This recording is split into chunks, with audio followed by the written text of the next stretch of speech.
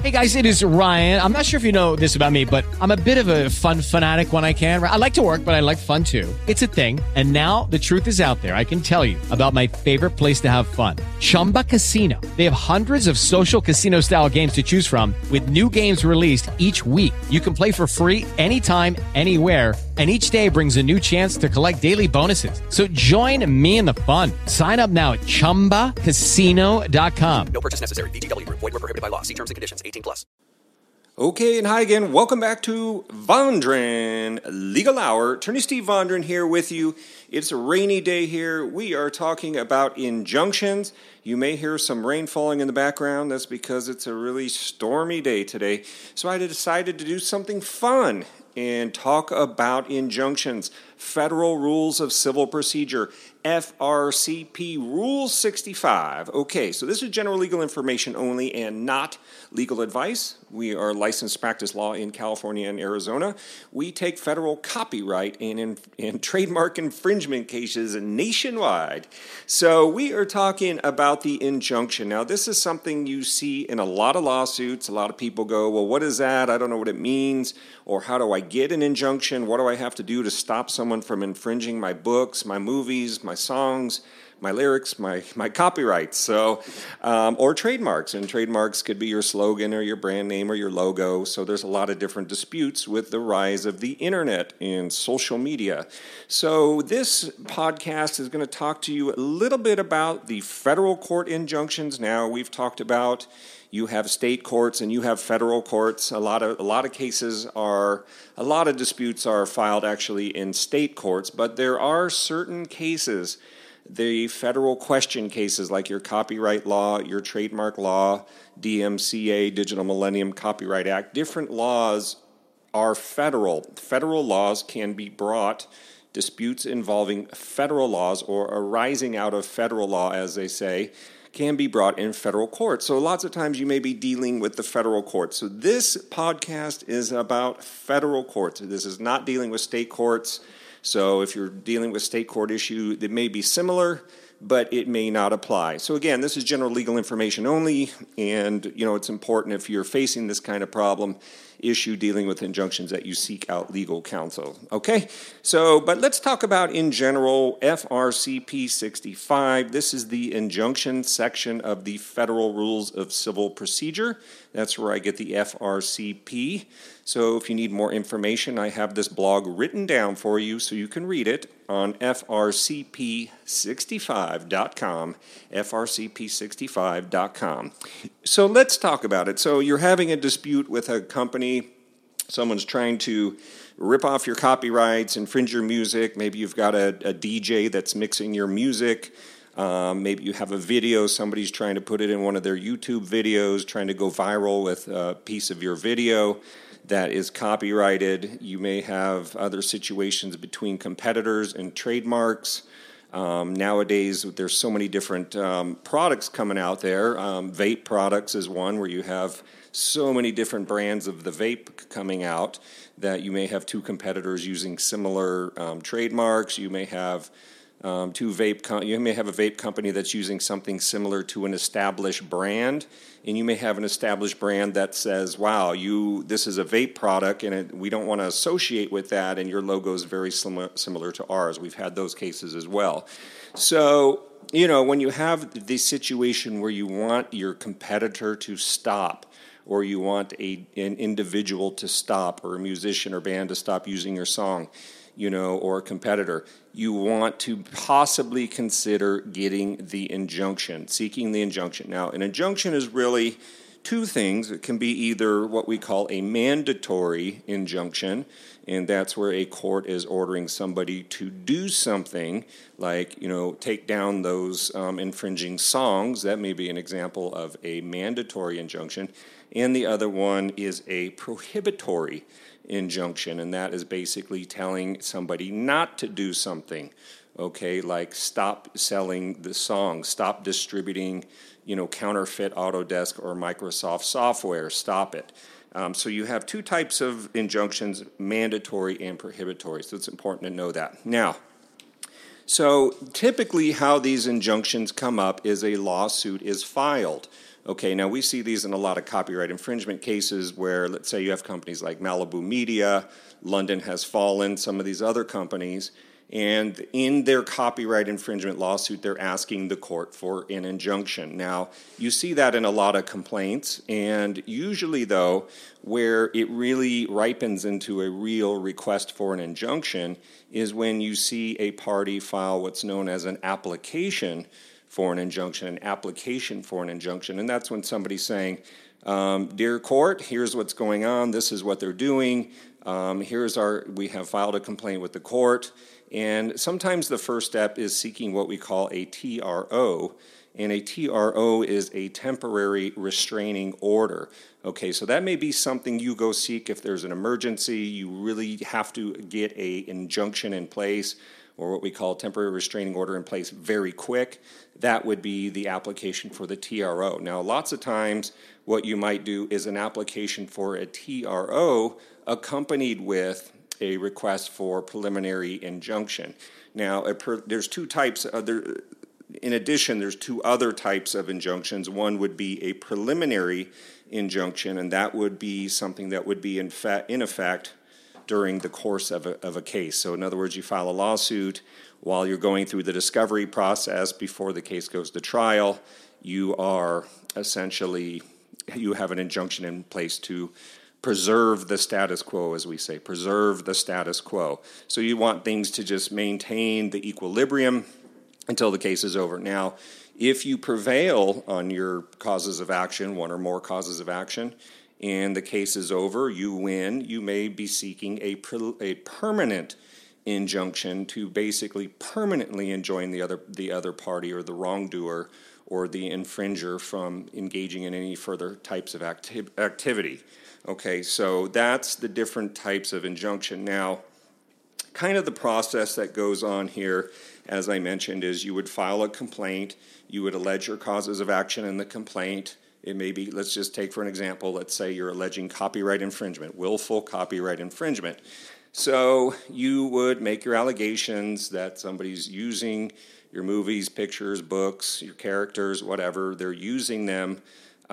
They are violating one of your exclusive rights, what we call the bundle of rights for the copyright holders, right to reproduce, distribute, publicly display, publicly perform, make copies, those kinds of things. So you would make your allegations. You would also be requesting an injunction in your complaint. Now, when you do your application for a TRO, let's say you're going to go that route, you would normally want to seek to notify the other side. And I say sometimes you can't always do it, so there may be some, depending on the courts, there may be some rules that allow you to avoid giving notice, but likely you're going to have to explain to the court why there is no notice. Remember, courts, federal courts, state courts, they want you to give notice to the other parties. They really don't want to be deciding things on what we call ex parte basis. They really want both parties to, they want the adversarial process. They want you to give notice to the other party, the time and the date of the hearing, the courtroom, the address, the whole thing. So they want notice given. Now, if for some reason you can't, then you may need to come in ex parte and explain to the judge why. Now, those would be things that you may want to put down in a declaration explaining to the judge how you tried to notify the other party, why you weren't able to, so forth and so on, okay? So you're going to have your application for your TRO in addition to your complaints. Your complaint's going to be a separate document seeking an injunction as one of your remedies. Then you're going to have your application for your TRO and request for a preliminary injunction hearing. So now the court may grant the TRO. Let's just say, I don't want to say it's a lower standard of proof, but let's say if there's an emergency situation, the court may be more willing to say, fine, I'll give you a temporary restraining order. That's good for 10 to 14 days, but then you're going to need to come in. I want both parties to have a chance to brief the issue. I want to see, the adversarial process. They, of course, they're going to have a totally different story from you, and that's usually how it goes anyway. So then you are basically seeking to set a time and date for a preliminary injunction hearing. Okay, that's where I say that's where the gloves come off, that's where the fights are, that's where the case law is being cited, declarations, affidavits, those kinds of things. So that's the big deal. Now, If you get the preliminary injunction, likely the other party would be requesting that you post a bond, and that's another issue. The bond basically is a civil bond, and that is in the event that you were wrongfully enjoining their activities, and they would win the case, and they would essentially suffer damages because you placed an injunction on, or because the court allowed you to place an injunction on. So, it's important when you're seeking these to realize and to put in your pleadings, actually, that you're seeking, that you are willing to post a bond, and you may want to recommend the amount of bond that you'd be willing to post. It's something that you would believe would estimate, approximate damages in case there was a wrongful injunction, okay? So it's something to bear in mind in your pleadings and your papers. Now, let's get to the important part. That's all just some preliminary background information. Again, I have more information on FRCP65.com. That's the Federal Rule of Civil Procedure that addresses this. Now, let's talk about the judge's perspective. What is the judge going to be deciding? What is the test? What are the factors the judge is going to consider in making the decision, should we grant this injunction or not? Should I grant this TRO or not? So this is really important, okay? So I'm going to give you this is out of the Ninth Circuit, and that's the Ninth Circuit. There's different circuit courts of appeal. The Ninth Circuit's going to cover California, Arizona, Utah, Washington, Montana, so forth and so on. So some of the western states. But in general, this is what courts may be looking for, okay? This is pulled from case law. Again, I have it on FRCP65.com if you want to check it out in writing, okay? So the legal test, and I'm just going to read this. A plaintiff seeking preliminary injunctive relief must demonstrate either a likelihood of success on the merits and the possibility of irreparable injury, or that serious questions going to the merit were raised and the balance of hardship tips sharply in its favor. Now, that's a lot of legal jargon there. Let's break it down, okay? Let's start with this. So it's two ways to get there, okay? In other words, say there's two different tests, two different ways you can get there and convince the judge. Number one, if you can show the judge that you have a likelihood of success on the merits of your case, in other words, say, let's just take the cause of action. One of your causes of action is willful copyright infringement. If you can convince the judge that this other party, let's say it's a software infringement case, the other party copied your software, is illegally distributing your software, and you have a registered copyright and you're going to enjoin them, you probably have a strong likelihood of success on the merits if you can show that you have the registered copyright and you have the certificate. You can show the judge, and you can allege some facts that are credible that show they're copying and distributing, for example, a website. Maybe they have a website where you're reselling their software. So if they have that and they can show that and the possibility that this would cause irreparable injury, bingo. That's probably going to be enough for an injunction, okay? So that's one way to show it, and to allege those facts, to give those both in your complaint and in your application for a TRO and preliminary injunction. Allege those facts that you're aware of, okay? So that's one way through the door. The other way, if you can't show that, let's say that you are able to show there are serious questions going to the merits and the balance of hardship tips sharply in your favor. So it's just a different kind of test. It's a different way to get in. Maybe the case is a little more fuzzy, but you say, Judge, there's some very serious questions going to the merits. The balance of the hardship, putting an injunction on them is not such a big deal. The risk of being wrong is pretty slight. The damages would be slight.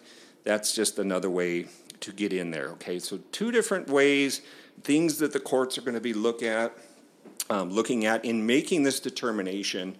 Did you plead it? Is it in your papers? Are you talking about why you would succeed? Are you talking about the irreparable harm? It can't be repaired. Are you talking about there's no adequate remedy at law? That money damages alone, in other words, money damages alone will not make you whole? That this must be enjoined. There must be an action to stop this party now. And that's really what the judge is looking for, because if it's something where you could just sue and, there's nothing going on, maybe they took the website down that was selling the infringing software, they take it down, and now, or a movie or something, they take it down, they're not doing it anymore. Well, there's no irreparable harm. You just sue them for damages. The judge doesn't really need to get involved in granting a order, okay, to enjoin. So keep in mind, no adequate remedy at law is usually something good to allege. In regards to the order, when you're filling out this application, I don't say filling out, when you're drafting an application, you're creating this application with your declarations, affidavits, you would also want to include a proposed order. There are some technical requirements to these orders. I'm not going to go over it here on this podcast, but just bear in mind you may need to seek legal counsel to get these orders right. You don't want to go into court. I always tell people pro per is sure everybody can go into court and you can do your own taxes, you could be your own lawyer, all that represent yourself kind of thing. But the judges in federal courts, they may give you some leeway. However, in many cases, they will tell you, look, there's not much I can do. I have to follow the Federal Rules of Civil Procedure, FRCP, and I can't just, look the other way just because you don't have a lawyer. So there are some technical requirements in these proposed orders. There's issues of, do you need to serve a judge's copy, serving copies on all other parties? So there's a lot of technical requirements that I'm not going to go into because I just want to do a general podcast on the injunction, okay? So those are some of the things you want to allege. Balance of hardships, again, what's the big deal? Let's get me the injunction. It's not going to hurt them that bad. It's not going to, stop, so it's not going to shut them down, so to speak, as far as what they're doing. So public interest is weighed, public policy, any arguments you can throw in there to basically convince the judge and persuade the judge that there are good grounds for an injunction, okay? So that is about it in regard to injunction. Of course, like I said, this is just a 360 overview. This is a bird's eye view. There are many more little intricate details if you're seeking an injunction. So if you need some legal help, give us a call. In fact, just find us on FRCP65.com. Attorney Steve Vonder, and I hope this has been helpful. Feel free to share this podcast on your social media networks. And we look forward to working with you with any civil litigation, business, intellectual property issues you may have. Okay? Go forward, have a great day, and we will talk to you again.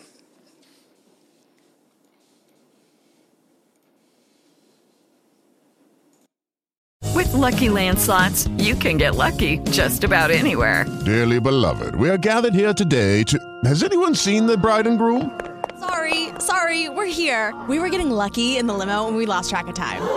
No, Lucky Land Casino, with cash prizes that add up quicker than a guest registry. In that case, I pronounce you lucky. Play for free at LuckyLandSlots.com. Daily bonuses are waiting. No purchase necessary. Void where prohibited by law. 18+. Terms and conditions apply. See website for details.